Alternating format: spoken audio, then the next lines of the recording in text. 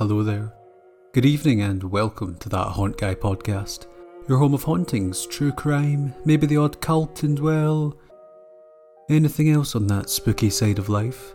My name is Mark and I'll be your disembodied voice of a host this evening.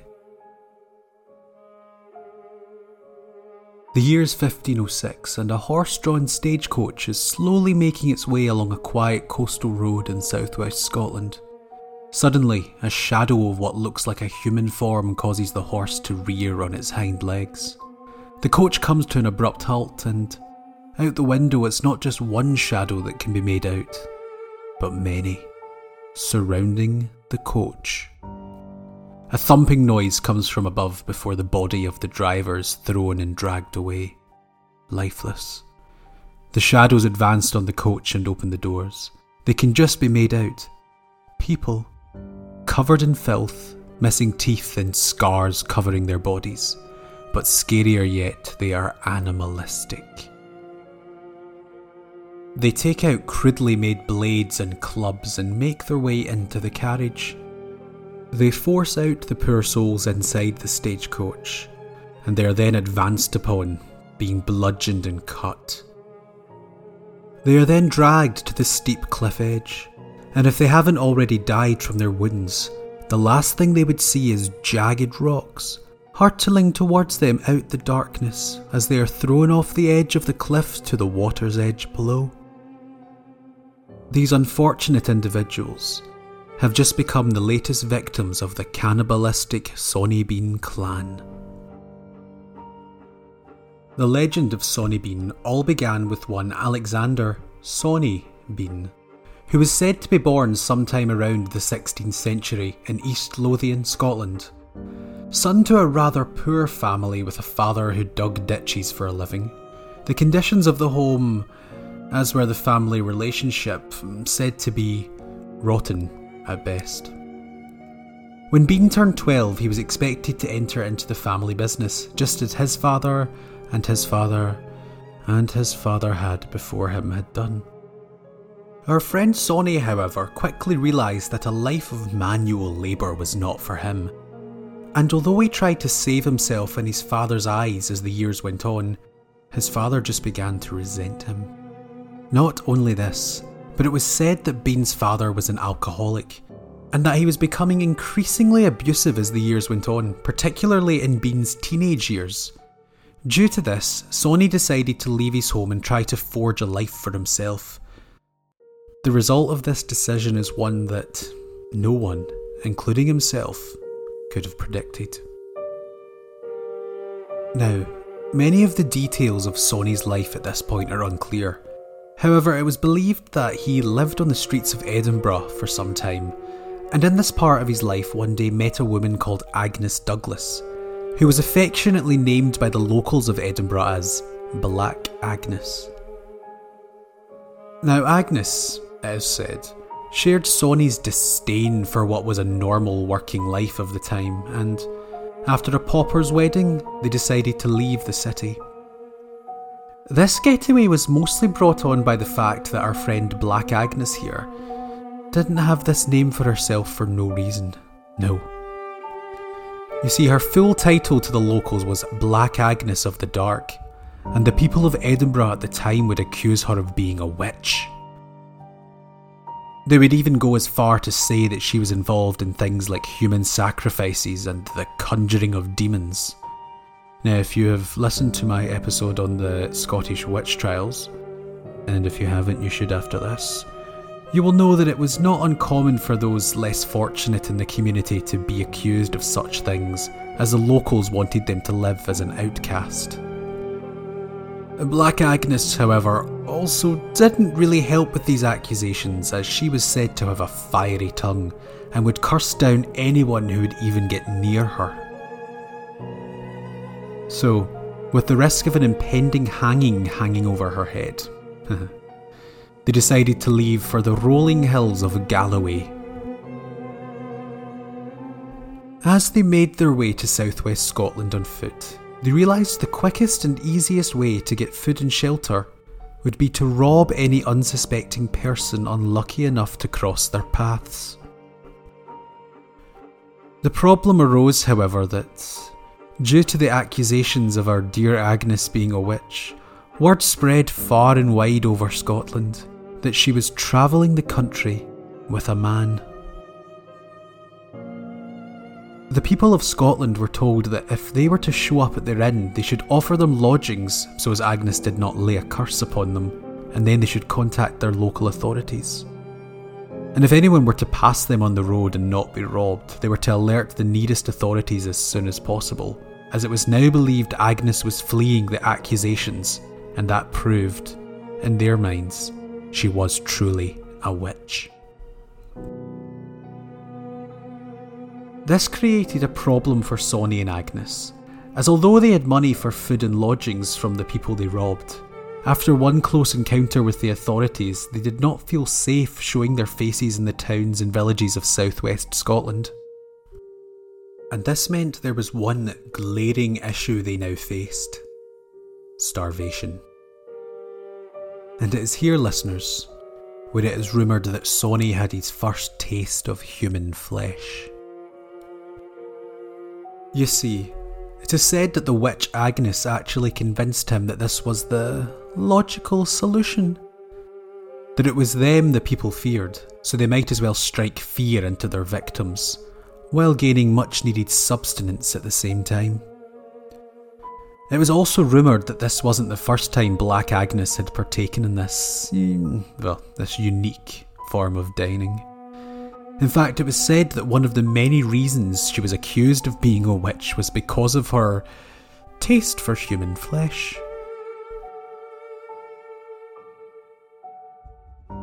Sonny, who had never felt like he belonged in what most would call societal norms, as well as being enamoured with Agnes, apparently decided that she was right, and this was the turning point for how he would live out the rest of his days. They decided that to do this, they wouldn't want to draw any attention to themselves. So on the road, they would talk with lone travellers they would happen upon. They would subtly try to find out if they were from the area, if they had family and friends waiting on them, and where they were headed to. If all of these things fell into the favour of Agnes and Sonny, then, and only then, would they make their move to kill these poor souls.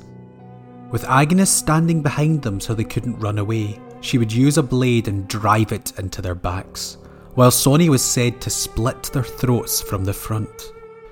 They would then drag the body to a secluded part of the woods and set up a camp for the evening, cutting off bits of their victim and cooking them over an open fire before consuming them over, well, what we can only imagine to be a delightful fireside chat.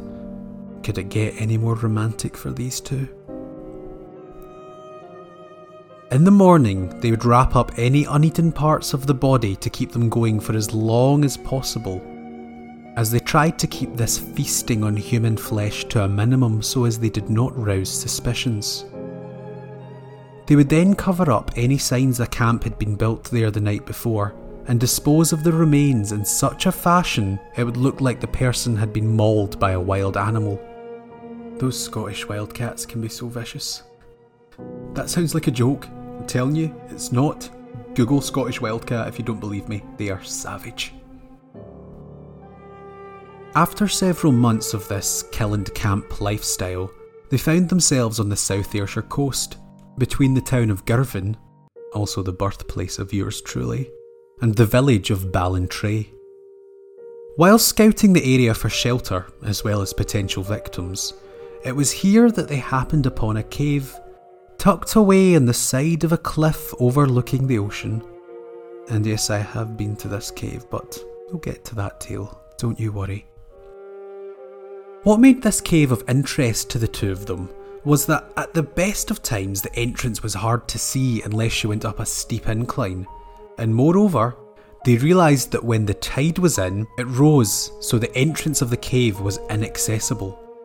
The cave also had many side passages they could flee into if they were ever pursued, making it an almost perfect hideout, providing they could follow the tides and be inside the cave before high tide. With this discovery, they set to work in making this a more permanent abode for the two of them. And this is also when they took their crimes up a notch. They would spend most of their day in the cave and ventured out just when the sun was starting to go down, tide permitting of course. They would then climb the steep, thin path of the cliff beside the cave and wait by the dirt track road for lonely travellers to pass them by. They would then use their tried and tested methods to find out if the victim was local before killing them and dragging them back down the cliff and into the cave. Here they would strip the body, putting aside clothes and any possessions to the back of the cave before hacking them limb from limb.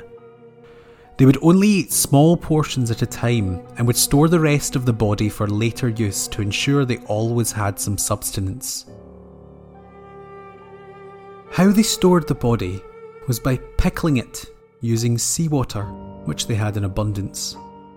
They would use buckets that had washed up on the beach as well as barrels they had stolen from nearby farms, and they soon stacked the cave walls limb to limb with barrels of human flesh. Not long into their new cave-dwelling lifestyle, Agnes would become pregnant with her first child. From a young age, our favourite cannibal couple wasted no time including their daughter in their lifestyle, teaching them how to pickle the flesh, the most efficient way to hunt and kill, and would even use them as decoys before ambushing their next victim. They had an extra mouth to feed now, of course, so they had to be less selective about who they killed. But they didn't stop here, however. Oh no. Agnes and Sonny would go on to have 8 sons and 6 daughters. This was still not enough for them, however. Sonny would actively encourage his children to breed with each other, as he wanted to not just build a cannibalistic army, but a clan. This resulted in a further 18 grandsons and 14 granddaughters, bringing the total number of incestuous cannibals to 48, all of whom were raised to become the Bean Clan. Just as with their first child, they would all be incorporated into the killings, sometimes hunting in a large group and other times splitting into a small group to cover more ground and increase the chances of bringing home a kill. Over time, and with this many mouths to feed, of course people began to notice the disappearances. You can't keep evil on this scale hidden forever. Well, we've just found the tagline of this episode. The reports of missing people began to become so numerous indeed that the folks of the surrounding towns and villages began to realise, and this is when paranoia set in. This would result in these town folks spreading rumours of what was happening to those that had disappeared, and ultimately led to a spree of accusations. Now, these accusations may have been through fear, or just like with our witch trials, wanting to get rid of certain individuals. They ranged from completely plausible possibilities, don't know how I got that out, to just complete insanity. One very common rumour that became accusation around the towns and villages was that the local innkeepers were robbing and then killing the missing individuals. And, well, they wouldn't be far off if you liked to see view all while being stuffed inside a glass jar. The rumours became so widespread indeed that it led to many landlords closing their inns and leaving towns to find new jobs for themselves, out of fear of being lynched by a mob of fearful, angry townsfolk. Of course, Scotland is no stranger to folklore, and others would lay claim that the disappearances were the work of Kelpies, a mysterious creature who dwelled near lochs and rivers. And when they ventured onto land, they would take the form of a horse.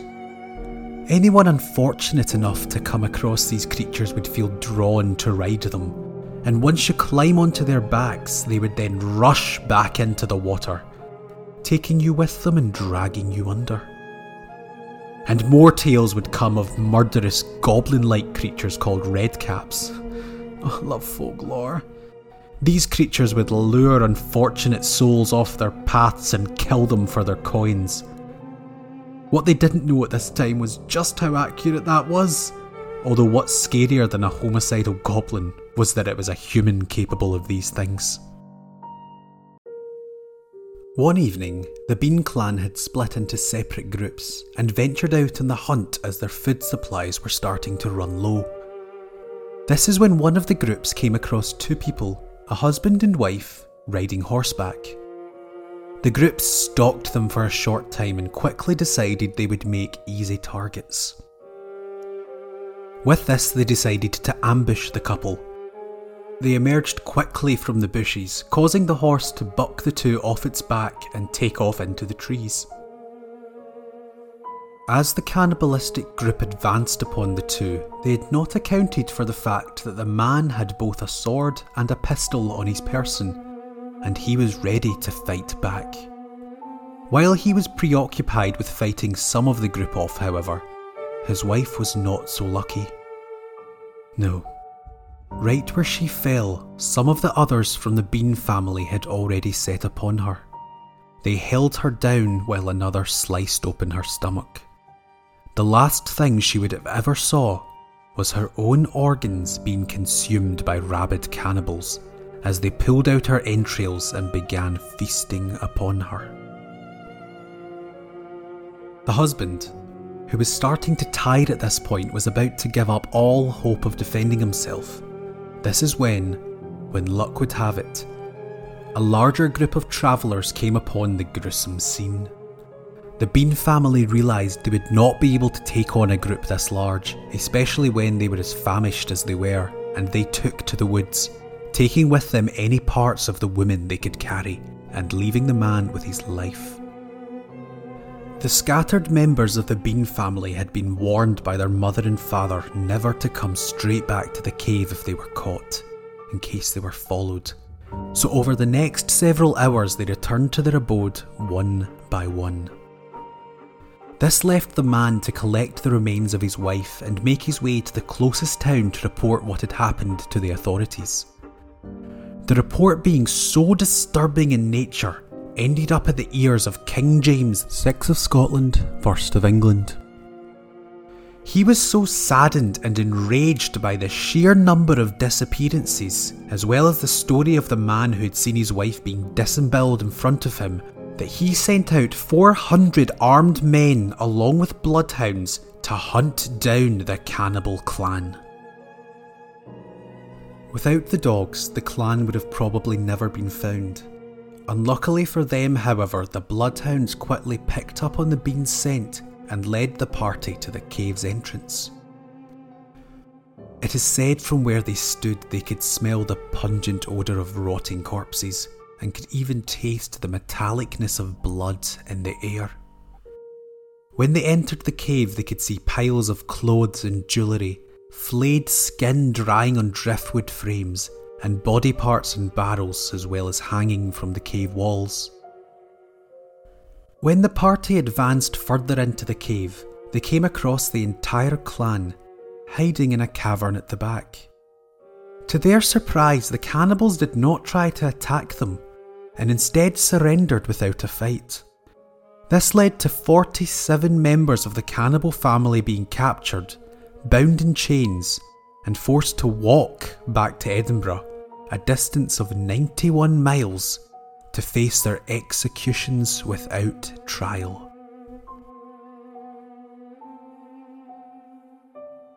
On the day of their deaths, first the executioners tied the women and children to stakes. However, they were deliberately left alive for some time. This is because they were then forced to watch as the men had their hands, feet, and genitalia cut off before being left to bleed out.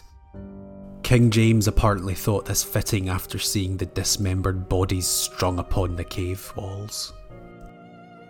Fires were then lit where the women and children were tied, and the dismembered body parts were thrown into the flames as they burned alive, a fate that poor Agnes had initially left Edinburgh to avoid. It is said that Sonny Bean's final words were him screaming, "It isn't over, it isn't over," before passing away through severe blood loss. And with that, it brings an end to the chapter of Sonny Bean. But, my dear listeners, he was correct. It wasn't over. Well, maybe the cannibalism was, but not his family line. This is because you may recall, I said they captured 47 of the clan, leaving just one who didn't get caught that fateful night. The legend goes that this lone survivor of the Bean clan was Sonny's eldest daughter, Elspeth. Now, in the clan, Elspeth had apparently always hated their way of life. There's always one black sheep.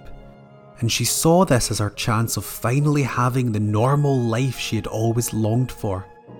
You see, when the others were on their murderous rampage for their next meal, she would silently slip to the nearby village of Ballantrae and just watch life pass her by, wishing it was hers.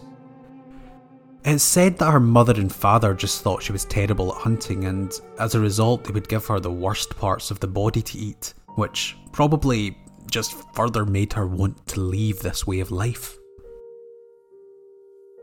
Elspeth is said to have fled to my wonderful hometown of Girvan, and that she was taken in by a family in a home overlooking the sea. I guess she missed the view from her cave. In the garden of this home, legend has it that Elspeth planted a seed, which took root and grew into a great tree. At the age of 17 she married, and she had her son with her now husband, and all seemed well and she could put her family's brutal past behind her.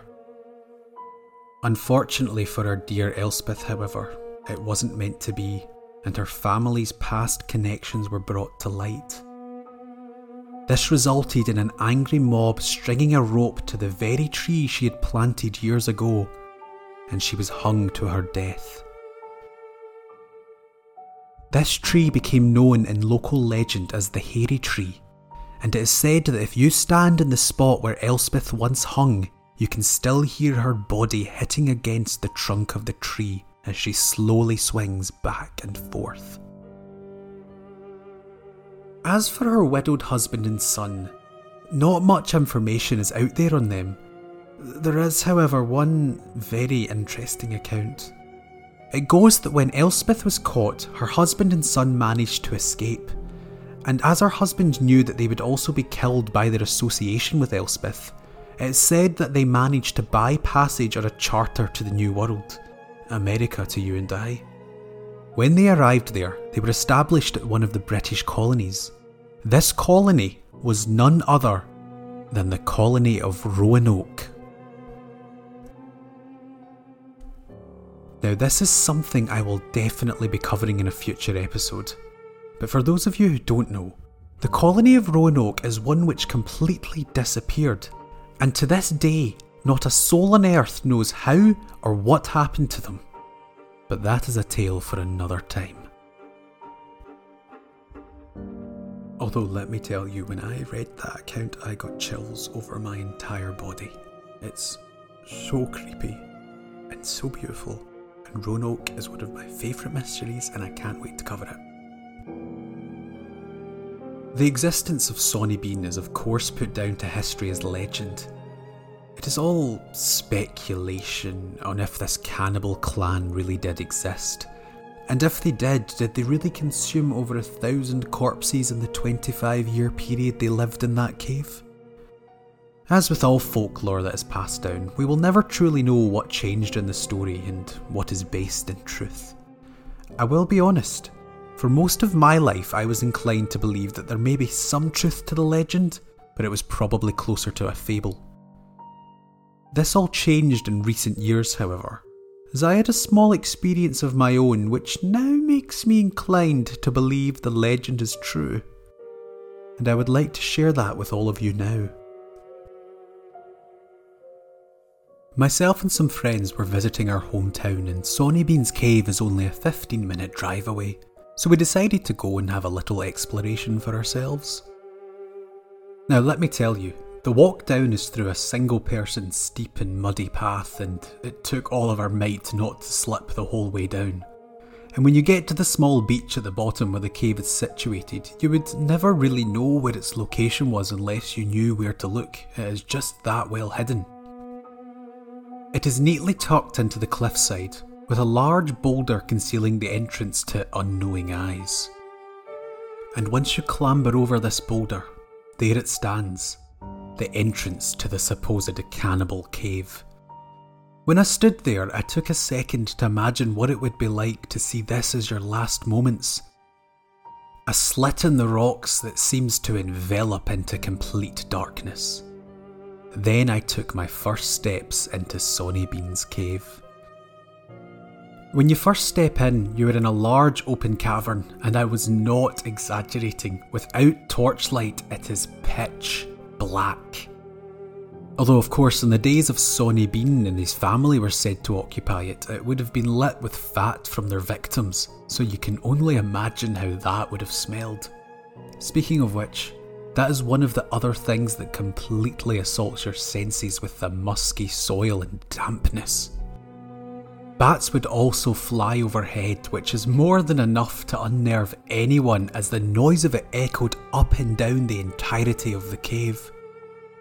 As we slowly worked our way to the back, the walls would get gradually narrower and the roof of the cave would gradually slope downward. And let me tell you, I couldn't get the image of it caving in around me out my head. I've never experienced claustrophobia until then. The cave, however, definitely doesn't extend back as many claims say. But the ground below my feet was heavy with sediment, and this, I believe, has piled up over the years and has blocked access to many of the old passageways that may have once existed. There was one extremely narrow passageway, however, that jutted off to the right about halfway up the cave, and one of my friends I was with tried to squeeze himself through it. Unfortunately, it proved too confined. And let me tell you, it was absolutely terrifying to watch because I thought he was going to get stuck. And that would have been an interesting one to explain to the police and the Coast Guards. He did say, however, from his vantage point, that the passageway appeared to open up on the other side, so the idea of additional passageways underfoot was certainly possible. What though, I hear you asking, happened that leads you to believe that the legend of Sonny Bean is true?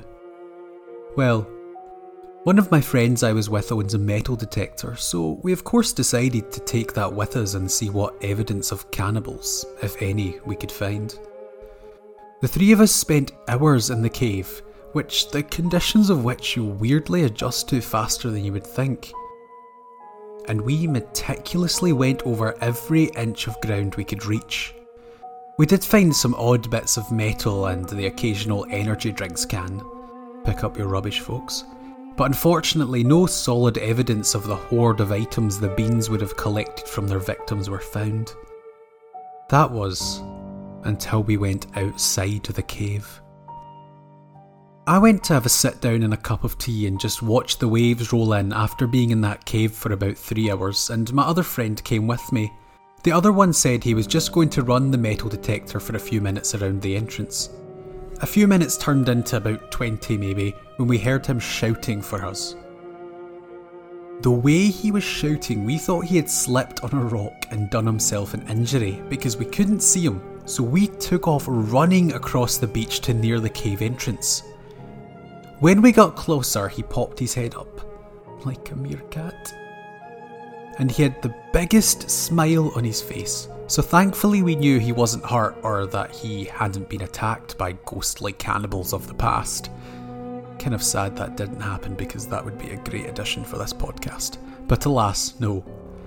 What did happen, however, was that when we got to him, in his hand, he was holding a small, round, silver object. A coin. And this coin was stamped with the date 1603, the same date as when King James sent his men to capture the Beans. And this is the same coins the Bean family's victims would have been carrying in their pockets. I believe the chances of finding this coin are second to none, so now I am a firm believer the legend of Sonny Bean is real. But, my dear listeners, I will leave you to make up your own mind, as we have now come to the end of our time together this evening. I will post a picture of the coin on Instagram for you to see for yourselves, of course. Oh, and if you are in the mood for a good horror movie, then you should go and watch The Hills Have Eyes. It was inspired by our dear Sonny Bean after all. And with that, I would just like to thank you all for listening with me this evening. I of course have been Mark, or That Haunt Guy. You can feel free to follow me on this podcast for any future ones, and on Instagram, at That Haunt Guy, all one word. And even feel free to share me with your friends. But apart from that, have a wonderful evening, a night filled with supernatural curiosity, and watch out for that entity behind you. And as always, stay spooky. Until next time.